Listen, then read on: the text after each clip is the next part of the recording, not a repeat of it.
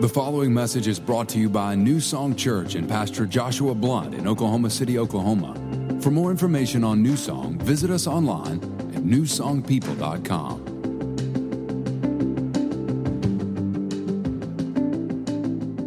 Well, good morning, New Song Church. How's everybody doing this morning? Wow, that was kind of pathetic. All right, let's try that again. How's everybody doing this morning?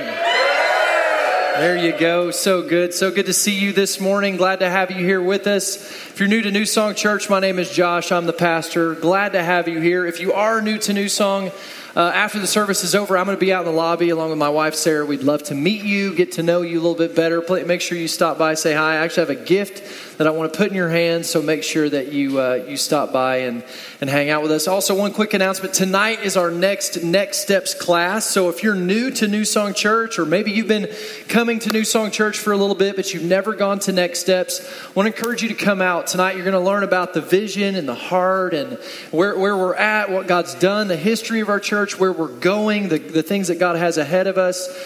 So if you'd like to learn more about New Song, I want to encourage you to come out. We'll have food for you, Fuzzy's Tacos for you. We'll have child care for your kids, and we'll feed them Mazzio's Pizza, and they'll have plenty of Mazzio's Ranch, which is like the best ranch on the planet. So make sure you're there. Also, I want to take a quick moment and give a shout out to all the people who are watching Line Church. Let's give them a hand. And come on, you can do better than that. Let's say hi to them. And specifically to a group of people who are in Florida right now, the Cromwells who are there right now. Tammy Cromwell and all of you. I want to say hi to you and to my son Gus, who's with them. They have 5 kids, and they've taken my child with them. He's in Florida for 14 days, and we miss him. But hey, buddy, we miss you. We love you. Excited about seeing you. And everybody who's with us online, good to see you. All right, we're starting a brand new series today called Character Sketches. And we're going to be looking at the character of some of the characters of the Bible. It's going to be a really great series. Got a lot of other communicators that are going to be sharing over the next several weeks. In fact, next week, make sure you are here next week because Pastor Dennis Rouse is going to be here. One of the elders, one of the fathers of this house is going to be here. He pastors a church in Atlanta called Victory World. It is an incredible church. And he's an incredible man of God. I promise you, you're not going to want to miss that. But it's going to be a great series.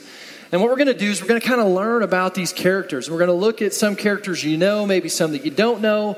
And so we're going to learn about what they did right. We're also going to look at what they didn't do so right. So if you have your Bible this morning, open it up to the book of Ruth in the Old Testament. And we're going to look at the character of the character Ruth. Everybody say Ruth. And man, I love this woman. She is an amazing woman of God. In fact, if I was having another baby, a little girl, I would probably name her Ruth because this is just an amazing, amazing woman. In fact, there's some things that are unique about her that you don't really see in anybody else's story. And specifically, like for example, Ruth is one of only 2 women who have a book of the Bible written about them. Who can name the other? Esther. There you go. You went to Sunday school, I'm guessing. So good job. Good job. Ruth is actually the only non-Jewish person to have a book of the Bible written about her, or anybody really. And Ruth is also the only person in the Old Testament who has a book of the Bible written about them that is in the lineage of Jesus Christ. Ruth was the mother of Obed, who was the father of Jesse, who was the father of King David, who we know was in the line of Jesus Christ. So Ruth is pretty amazing. And what's amazing is she doesn't start off there. Like she starts off, she's a Moabite. She lives in a country that worships many gods, a lot of adultery in her society. And yet God takes her out of that and moves her to this incredible place of blessing and influence. And it's not just because she was lucky, and that's good news for me and you, because if it was just a story of luck, then we could look at it and go, well, that's cool. Hopefully we'll get lucky like that. But it's actually not. I think there's things that we can look at in her story, traits and characteristics of her story that we can apply to our life that will help us to step into the same kind of favor and blessing that she had in her life. But when the story starts off, it kind of starts off in a rough place. So Ruth, if you've got your Bible, you can turn to the book of Ruth. We're going to start in chapter 1. And it starts off, everything is kind of falling apart. And I'm going to give you the kind of the Cliff Notes version of this. And I encourage you this week, if you're looking for something to study, this is a really quick read. It's 4 chapters long, 85 verses total. Take some time and read this story for yourself. But it starts off, there's this guy named Elimelech, and he marries this woman named Naomi, and they live in Bethlehem, where Jesus would later be born, an Israelite city, this part of the promised land that God had promised to the Israelite people. They have these 2 sons, one named Mahlon, one named Chilion.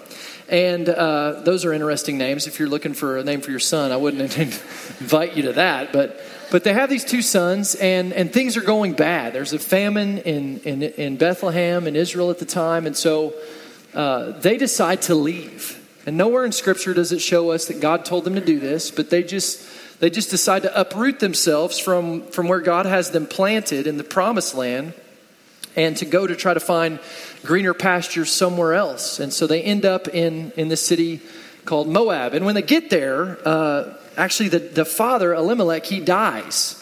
And so now Naomi is a widow, but she does have these 2 sons, and her 2 sons actually find Moabite women, and they get married. One marries a woman named Orpah, the other one marries Ruth. And after they get married, the sons die. So now things are really bad. And you have to understand, in the culture of the day that they're living in, like not having your husband, not having sons, you are in a desperate situation. In fact, a theologian wrote this. He said, to be a childless widow was to be among the lowest, most disadvantaged classes in the ancient world. There was no one to support you, and you had to live on generosity of strangers. Naomi had no family in Moab and no one else to help her. She was in a desperate situation. So Naomi gets this, she hears this rumor that things are actually now, they're doing really well in Bethlehem. The crops have come in, things have kind of revived. And so she decides she's got no husband, she's got no sons. She's in this desperate place. She's going to go back to her hometown. And she tells her daughter-in-laws this, and they say, well, we're going to go with you. And she says, no, don't go with me. You girls stay here. You need to go back to your families, go back to your homes, go back to your gods. If you go with me, I can't help you, and you're just gonna. It's not going to be a good situation. And so Orpah decides to do that. She goes back to her gods, but Ruth says no. And in some of the most beautiful verses of commitment in Scripture, she makes this statement. I'm going to read you this. And let me just encourage you, guys, if you're planning on proposing to a girl anytime soon, this is like goals right here. Like, I'm going to teach Gus, study this, learn this, and this is what you need to say the day that you propose to your wife. All right? Ruth chapter 1, verse 16, she says this, wherever you go, I will go. Wherever you live, I will live. Your people will be my people, and your God will be my God. Wherever you die, I will die, and there I will be buried. May the Lord punish me severely if I allow anything but death to separate us. Isn't that beautiful? Ruth says, I'm not going anywhere. I'm clinging to you. Where you go, I'm going. And so Naomi says, okay, let's go. And they head back. Well, when they get there, there's kind of this rule or this established law in place by God in the Bible that when people were harvesting crops, that they would leave the corners of the crops, and then anything that fell to the ground, they would leave for the poor, for the people that were in desperate situations, that they could go out and they could glean from that. And so Ruth decides she's going to go out to these fields that have been harvested, and she's going to see what she can pick up. And while she's out there, this guy named Boaz sees her, and he notices her. And the story goes on. He falls in love with her, and he marries her. And he's this rich, good-looking, affluent guy. And because of him, everything changes for her. Everything turns around. She goes from having nothing to being wealthy and blessed. She goes, and not only her, but also Naomi, her mother-in-law, is blessed. She goes from having no man to having lost her man to having one of the greatest, most God-fearing, godly men that there is. Everything changes to the point that she actually ends up a Moabite woman being in the line of our Lord Jesus Christ. It's really an incredible, beautiful story. And there's some things that we can learn from this story. Because some people, I think we would look at this and we say, man, she got lucky. Like, that's great, good for her. But I don't believe that to be true. I don't think it was luck at all. I think there's things in her life that she had in her life that I think positioned her for the blessing of God. How many of you would like to be positioned for the blessing of God? How many of you like to see like the target of the blessing and the favor of God to be on you like a bullseye? Well, I believe it can be, because I believe God is no respecter of persons. What he did for her, he can do for you. And so let's look at today 5 things that'll position you for the favor and the blessing of God that we can see in the life of Ruth. Here's number 1. If you're taking notes, write this down. Ruth was determined. There's a determination that you see in the life of Ruth that is so important to our lives. And what I see in the life of Ruth is she was determined to pursue what she knew was right. Okay, so let's look at this together. Ruth chapter 1, verse 14. This is right when Naomi is talking to these girls about what she's going to do and going back to Bethlehem, and it's like decision time here. And the beginning of this is all wrapped up in emotion. Look at this. They lifted their voices and wept again. And Orpah kissed her mother-in-law. And really what that means is she kissed her goodbye. And this is the end of her story. It says, but Ruth clung to her.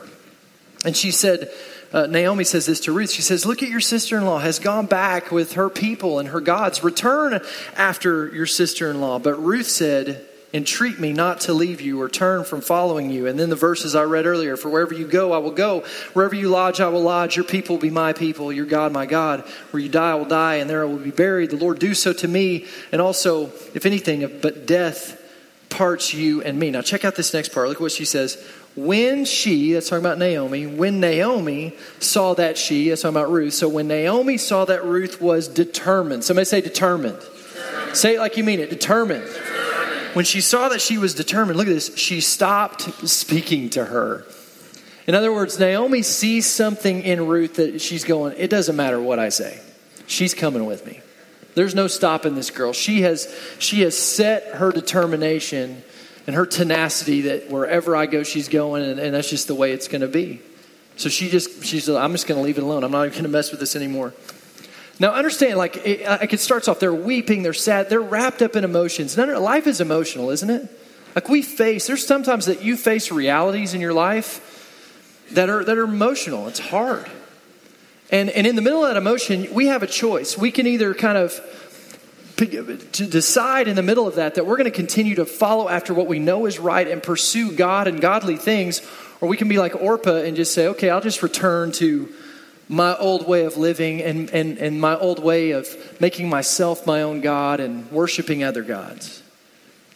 The question is, what are we going to do in those emotional seasons?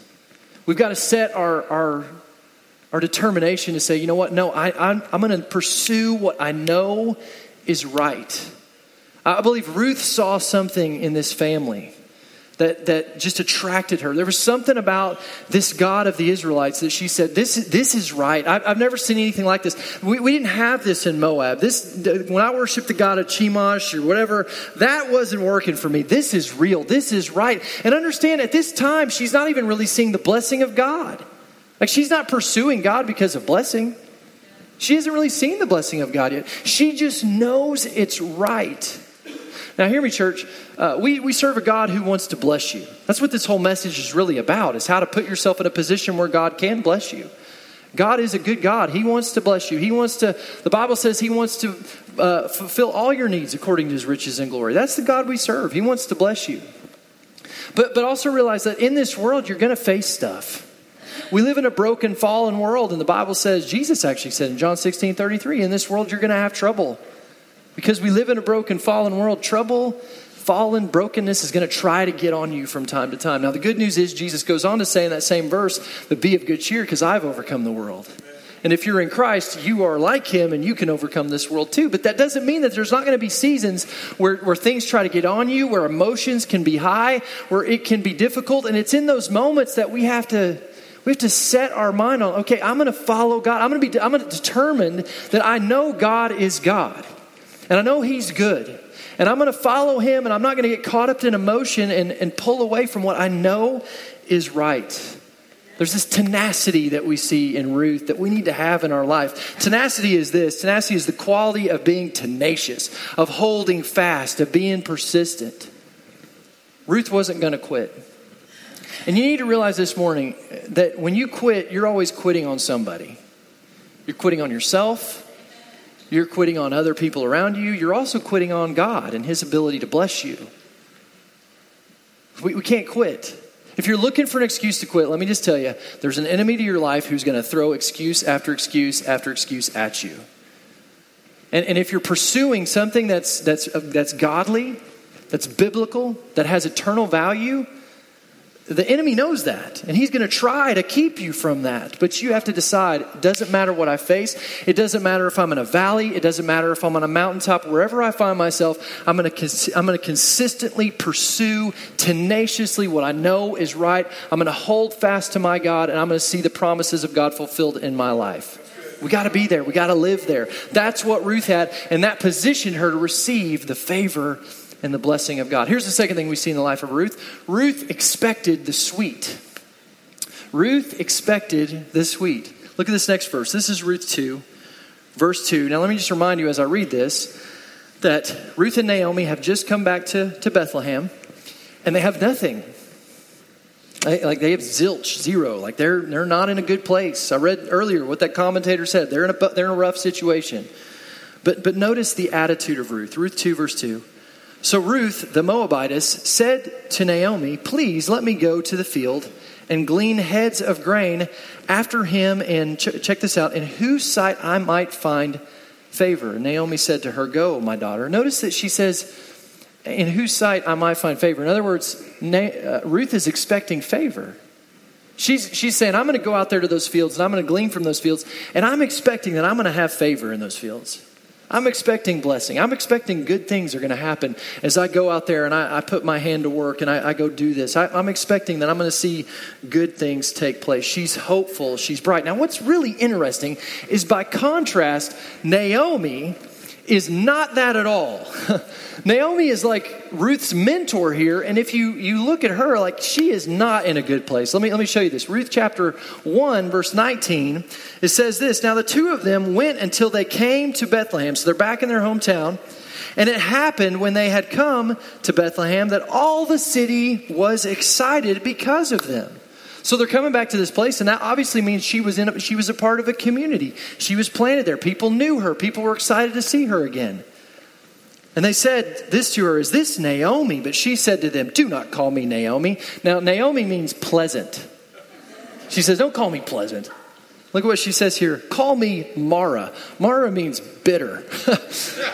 So she's like, don't call me pleasant. I'm bitter. That's what I am right now. Look what she says. For the Almighty. If you have a Bible, highlight that, circle that word. You're going to see in a minute, that's a slap in the face to God. The Almighty has dealt very bitterly with me. I went out full, which isn't true.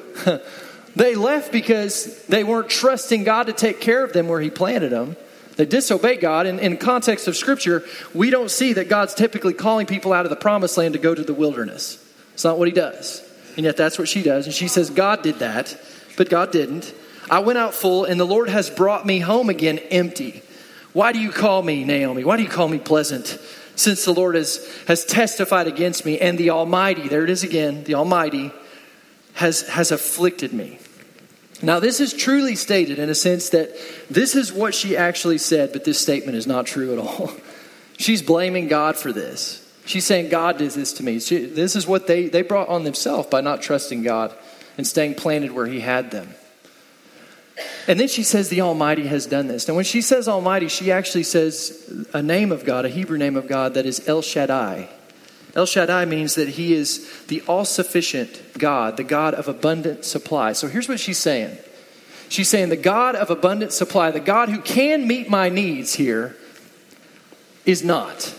Not only is He not taking care of me from His supply, which He could give to me, but He's taken from me, He's stolen from me, and guess what? I am bitter. That's Naomi.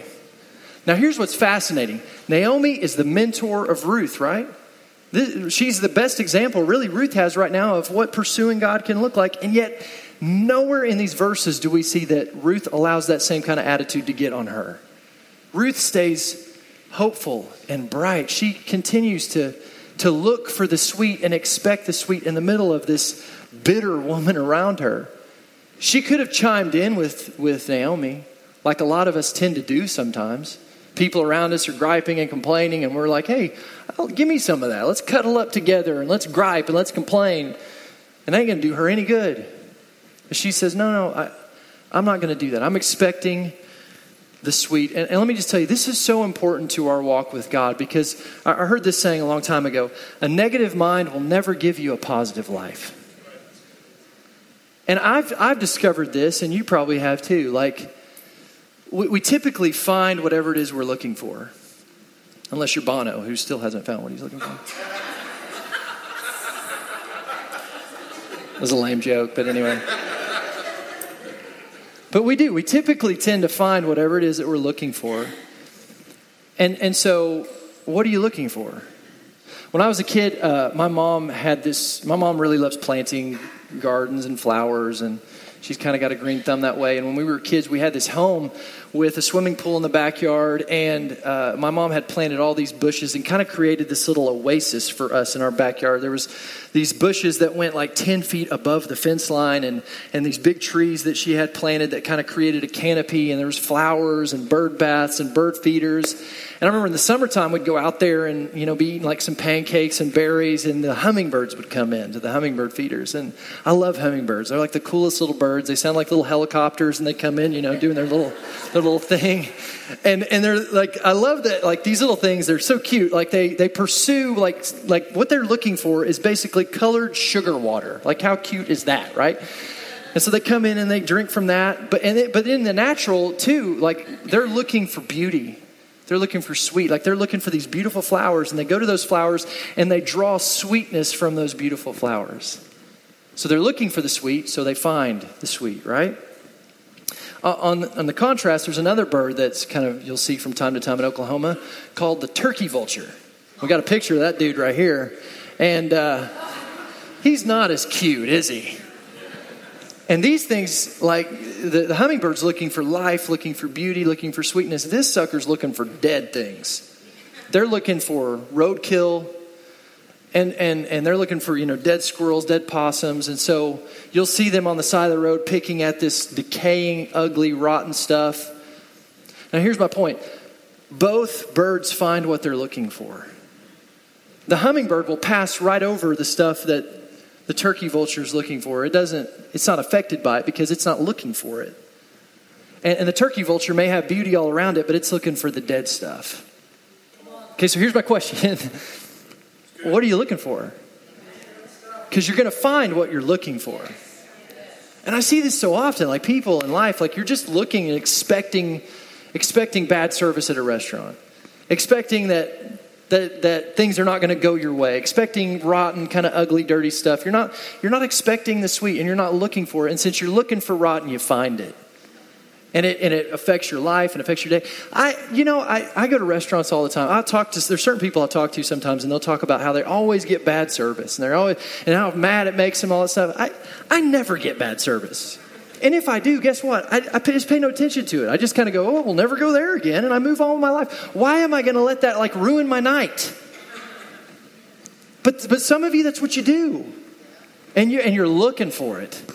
And so the enemy's like, okay, you're looking for trouble? Well, here's some trouble. Enjoy, eat up, feast up. And that's what we do. We're just sitting on the side of the road eating roadkill, looking like a turkey vulture. Don't do it. Expect the sweet. Ruth expected the sweet, and that's what she found. God blessed her. And she found the favor that she was looking for because she expected it. Here's the third thing we see in the life of Ruth. Ruth got to work.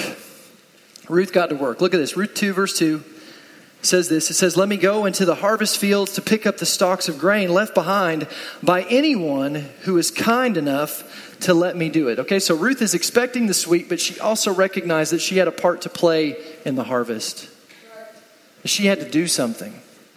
That the harvest wasn't just necessarily going to come to her. She had a part to play in that.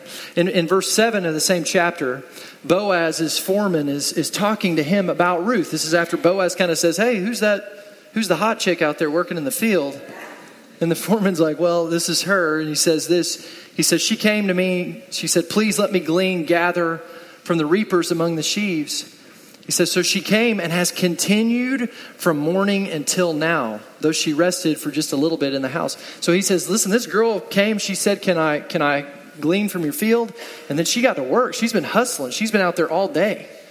And Boaz sees that and he's like, you know what? Help her out. Tell our reapers if they see her to drop extra on the ground for her so that she can take care of herself and her mother-in-law. And she finds this favor. Now understand, Ruth could have sat at home and she could have griped and complained. And had she done that, she and Naomi would have probably starved to death. And we go, well, that's not me. I'm not going to do that. But here's the other thing. She didn't just stay at home either. And she didn't just stay at home and pray. Because had she just stayed at home and prayed, we don't really know, but she probably would have starved to death that way too.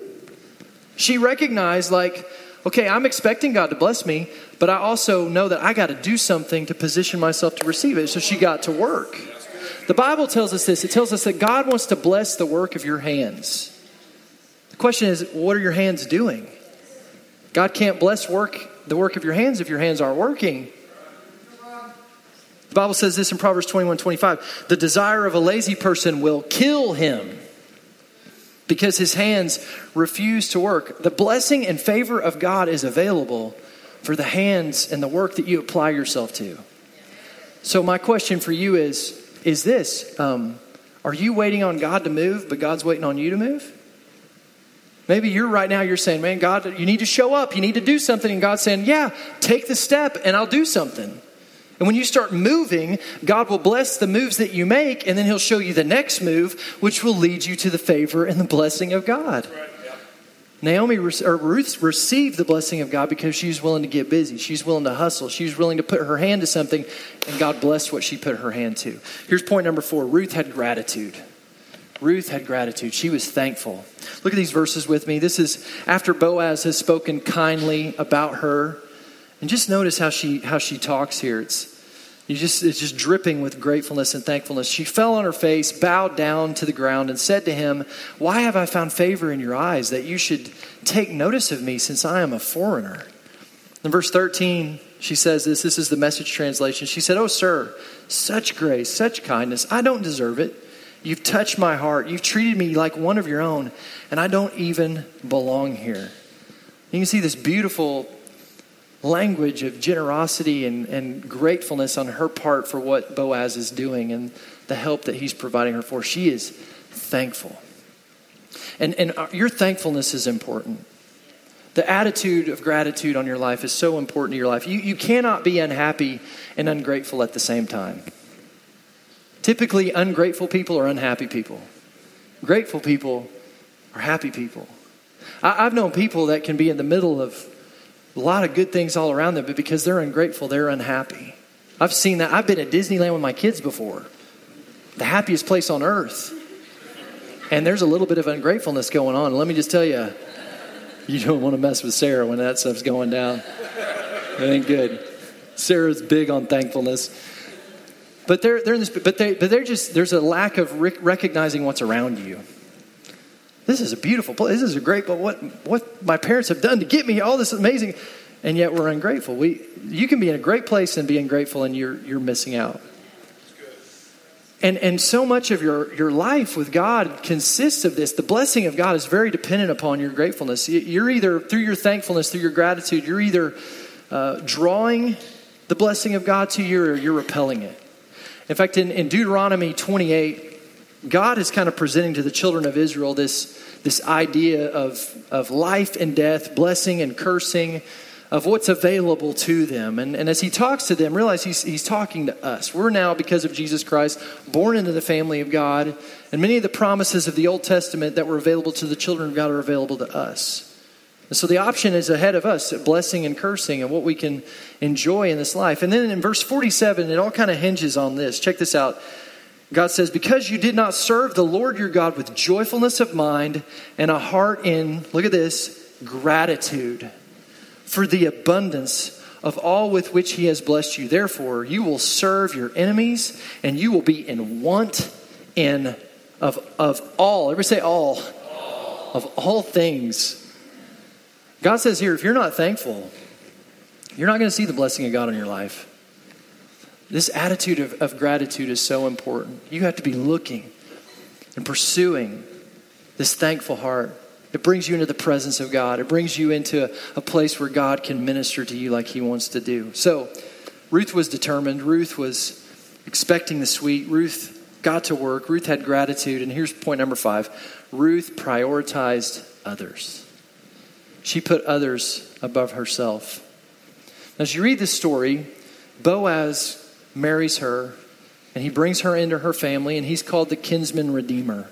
And that he brings her into his family, and he redeems her life from all of the death and decay and brokenness. And he's a picture. Boaz is really a picture of Jesus Christ and what Jesus wants to do for you.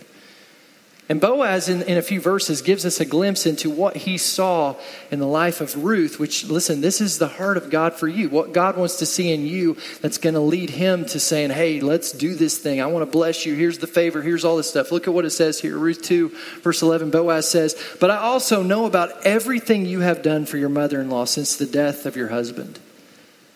I've heard how you left your father and your mother and your own land to live here among complete strangers. So he says, I see that you've put others above yourself. You've left behind your old ways, your old lifestyle, to put somebody else and to position somebody else to be blessed and taken care of. In chapter 3, verse 10, Boaz says this. He says, blessed are you of the Lord, my daughter, for you have shown more kindness at the end than at the beginning, in that you did not go after young men, whether poor or rich. In other words, he says, Ruth, I recognize you could have done this a different way. You could have gone back. You could have done like Orpah. You could have gone back. You're a beautiful lady. You would have found a husband. You would have been taken care of. Somebody rich, somebody poor, somebody would have taken care of you. But you chose this route. You chose to put Naomi and this pursuit of God over yourself. Blessed are you because of that. Ruth prioritized other people. Ruth put Naomi and the needs of Naomi over herself, and realized like Naomi gave her an out. She didn't have to do it. She chose to do it. And whether she recognized it or not, Ruth put into work a biblical principle called the law of sowing and reaping. It's established in the book of Genesis, where God talks about how every tree is going to bear fruit after its seed. After its kind, you plant an apple tree, you get apples. You plant an orange tree, you plant oranges. But that principle is not just true for fruit, it's true for our lives as well. What you sow, you're going to reap. In fact, I was praying this morning, and God just reminded me that that's what Jesus did to win us. He came to this earth, and he put on flesh, and he became a human seed. And he died on the cross, and he was sown into this world. Why? So that he could reap a harvest of souls. It's a beautiful thing that Jesus did for you. And Ruth did the same thing with Naomi. She sowed her life into her, and she just reaped where she sowed. She reaped relationships. She reaped blessing because she was willing to sow into somebody else's life. Now, I've kind of walked you through these 5 principles this morning of what Ruth did that I think you can apply to your own life, right? And the tendency is to look at some of this stuff sometimes and go, okay, obviously these are all good, so I need to get to work on all this stuff. But I really felt like the Lord, as I was studying this week, and invited me to invite you to do this. To ask you this question that I ask all the time here at New Song Church, and that is this: what's the Holy Spirit saying to you today? In other words, specifically, what one thing do you need to focus on? What's the one thing that you could change? Which one of these stands out to you the most that maybe if you do it, it'll turn everything around? I was watching this show one time that was about motorcycles and restoring motorcycles, and this guy had found this engine from like this turn-of-the-century motorcycle that when he started messing with it, found that he could actually get it to turn over and unlock it, and it was the motorcycle engine that no one had ever heard before, or they hadn't heard it for like 50 years, basically.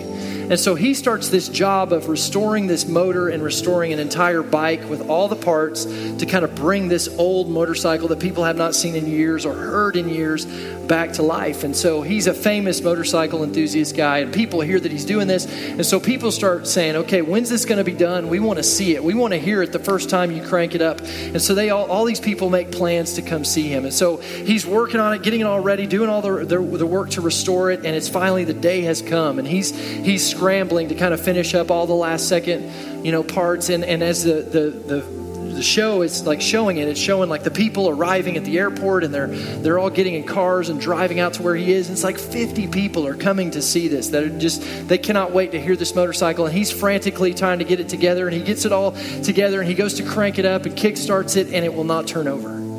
And like for the next like couple of hours, he's trying to get this thing to start, and it won't start. And the people are now showing up, and they're all waiting, and they're all expecting this, and they've traveled and made all these plans to be here, and he can't get it to start. And finally, he brings it out to them, and he's just kind of like, I'm sorry, I couldn't get it to turn over. Well, there's a guy there that knows all about these motorcycles. He's studied them, and even though he's never had one or driven one, he knows all about them. And so he comes over, and I kid you not, he looks at it for like a minute, does a couple of adjustments. The guy gets back on it, kick starts it, and it cranks right up. And God reminded me of that story this week, and I think that some of you, what we need to do is we need to invite the Holy Spirit in. Listen, the Holy Spirit is an expert in you. He knows what may be missing. He knows what may be a little off, and he wants to help you to make that adjustment that needs to be made, that if you make it, your life is going to come roaring to new life. That's what God wants to do in your life. So my question is, what's the one thing? What are these 5 things? What's the thing that God's saying to you, hey, let's focus in on that? Maybe for you, you need to be a little bit more determined.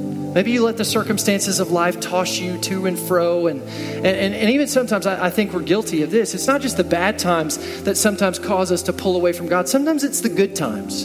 Things are going good and we go, well, I don't need God now. Things are great. And we pull away.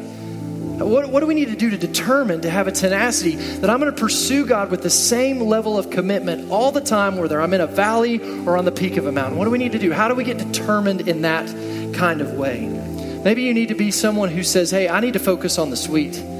I'm living life like a turkey vulture. I'm looking for dead, and I'm finding the dead. I need to expect the sweet. I need to live a life of faith, expecting that God's going to show up, and I'm looking for beauty. I'm looking for good things. Let's set my attention on whatever is, like the Bible says, whatever's good, whatever's noble, whatever's of good report, like those kind of things. That's where I need to set my focus on. Maybe you need to get to work. Maybe you're waiting on God to move, but he's waiting on you to move. Maybe you need to have more gratitude. Maybe you need to spend the summer making a list of all the things that you're thankful for on a daily basis, reminding yourself of all the good things, all the things that God's done for you, and thanking him for those things. Maybe you need to put others above yourself. Maybe you've been living a kind of a selfish life, and you want relationships. You want more connection with other people. And maybe God's saying, okay, why don't you sow that into other people? Maybe you're single today.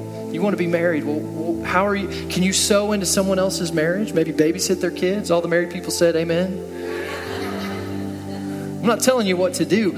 I'm asking you to ask the Holy Spirit what to do. But I am saying do something. Because God wants to bless you. And he wants to bless you in the doing. Don't just be a hearer of the word. Be a doer also. Would you bow your heads and close your eyes? Holy Spirit, we want to hear you today. I pray that you would highlight for every one of us here that thing that we need to do, that thing that needs to be highlighted. We want to be like Ruth. We understand we have a good God. We serve a good God who wants to bless us, who wants to put his favor and his blessing on our life. But God, we understand that there's things we can do to put ourselves in position for that. So Lord, help us to see those things that we need to make adjustments on. And God, show us that one thing that we need to focus in on right now that's going to help us to step into the fullness of life that you've called us to. In Jesus' name. Thanks for listening to this week's message from New Song Church. If you have a prayer need or would like more information about New Song, you can email info@newsongpeople.com. If you would like to partner with New Song through giving, go to www.newsongpeople.com/give. And if you want to stay connected to New Song, you can find us on Facebook, Instagram, and Twitter by searching for New Song People.